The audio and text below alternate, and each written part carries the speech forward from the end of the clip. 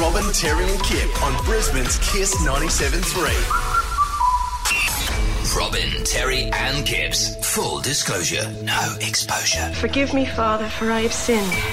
Yes, the no exposure is a very important part of this element. So when you tell us your story, and you can register for it online, just know that no one's going to know who you are. We're not talking names or suburbs or anything like that. We don't care. It's more we want to hear your secret and maybe we can help you with it. This one, however, because we decode the voice, sometimes it sounds a little unfortunate. Well, last week we had a drag queen. This week we got a chipmunk. Yes, okay, but listen to listen to the story. This is important. Yes. Guys, I am so stressed. I have a male best friend who I've been friends with for 10 years and he has a long-term girlfriend, but they're really toxic together and I've been in love with him ever since I met him and I can't stand seeing them together. She treats him horribly and I don't know, I feel like he feels the same way for me. He's really flirty. He sends me Snapchats. He's like always sending me pictures and X's and love hearts. I want to make a move, but I'm really shy.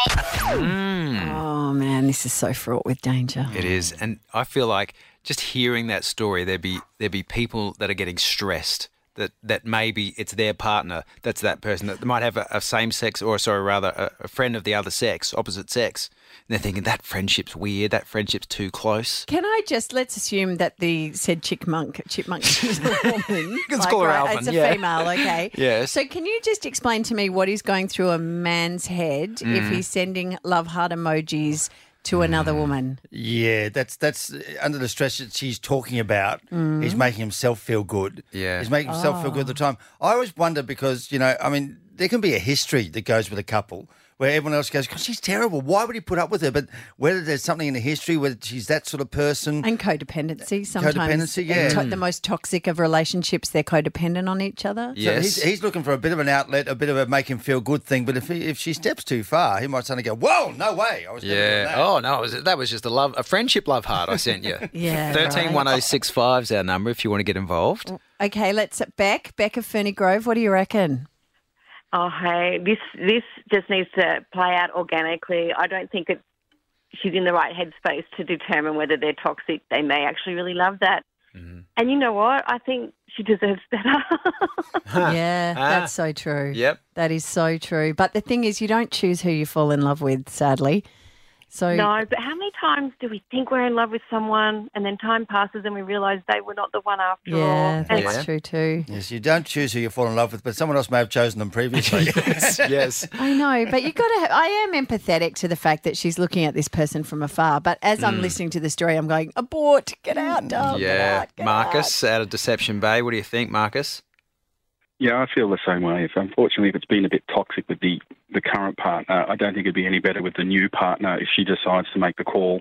Unfortunately, at the end of the day, if it's been 10 years friendship, maybe that's the best thing she's going to get. And isn't it? I picked up on that too when she said 10 years and she's been in love with him from the get-go. I'm like, oh, babe, you really probably should fall in love with someone else. Yeah. Sometimes that's a lovely story, though. I'm sure I've spoken to people that have said, we were friends forever, and then it turned into love. Yeah. In a movie. But there's 10 years of crap when you're not watching a movie. And you'll always have that thing that you were cheating on. I mean, when there's three people in a marriage or a relationship, that's not good. Emma of Mount Gravatt, what do you reckon? Look, I say life is short. Just, you don't want to spend your life regretting what you didn't find out. So I reckon take the leap and, snag that man. Go for it. So what would you do? How would you do that? Because he is in a committed relationship.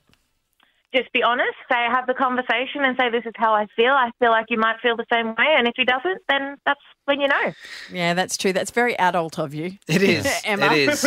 And yes, you may lose the friendship, but it sounds like it's a bit of a dodge friendship anyway. Only one way to find out. Yeah. Have you ever done it, Emma?